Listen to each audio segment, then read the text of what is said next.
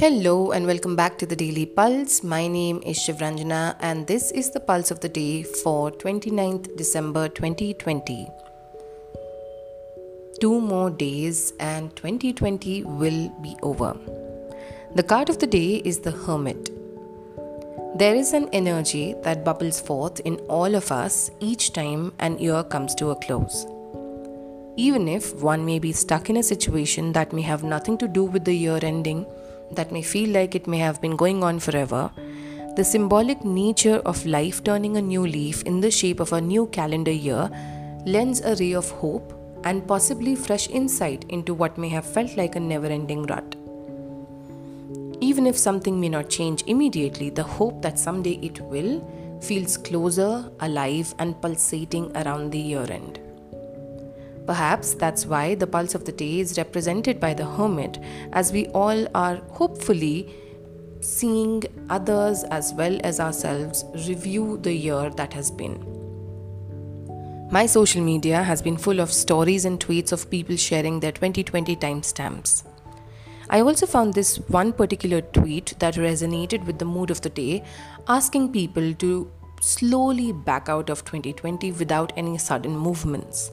Take your time, they said. The Hermit card as the pulse of the day speaks to your need to include, appreciate, and give credit to your ability to have made it through this year. It's been a hard climb, but it's taught you to notice things that you wouldn't have otherwise. Whether it's self-appreciation and pride, or the uncomfortable truths of our lives and the very real inequalities we all are a part of. This week has been a strange mix of heavy and light, with the new year energy, the inner changes, the reflections, outer realities, and slow clearing of the fog around where we would like to be next, what we would be dreaming of in 2021, now that something seems to clear out within us.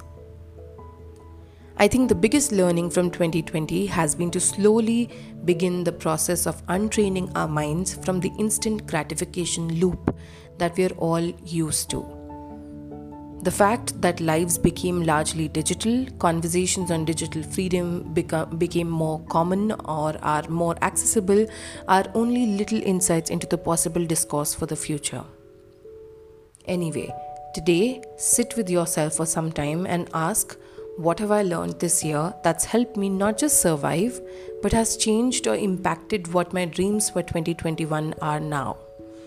And write them down. I end this episode by sharing these words that I found by a poet on Twitter called Vaibhav Kaul. They say, "Forgetting the earth's ways, you burn the grove and cackle. This ash shall feed new flowers and house tomorrow's pines." It's a beautiful line and speaks a lot about hope that we all need to hold on to despite everything that 2020 has shown us.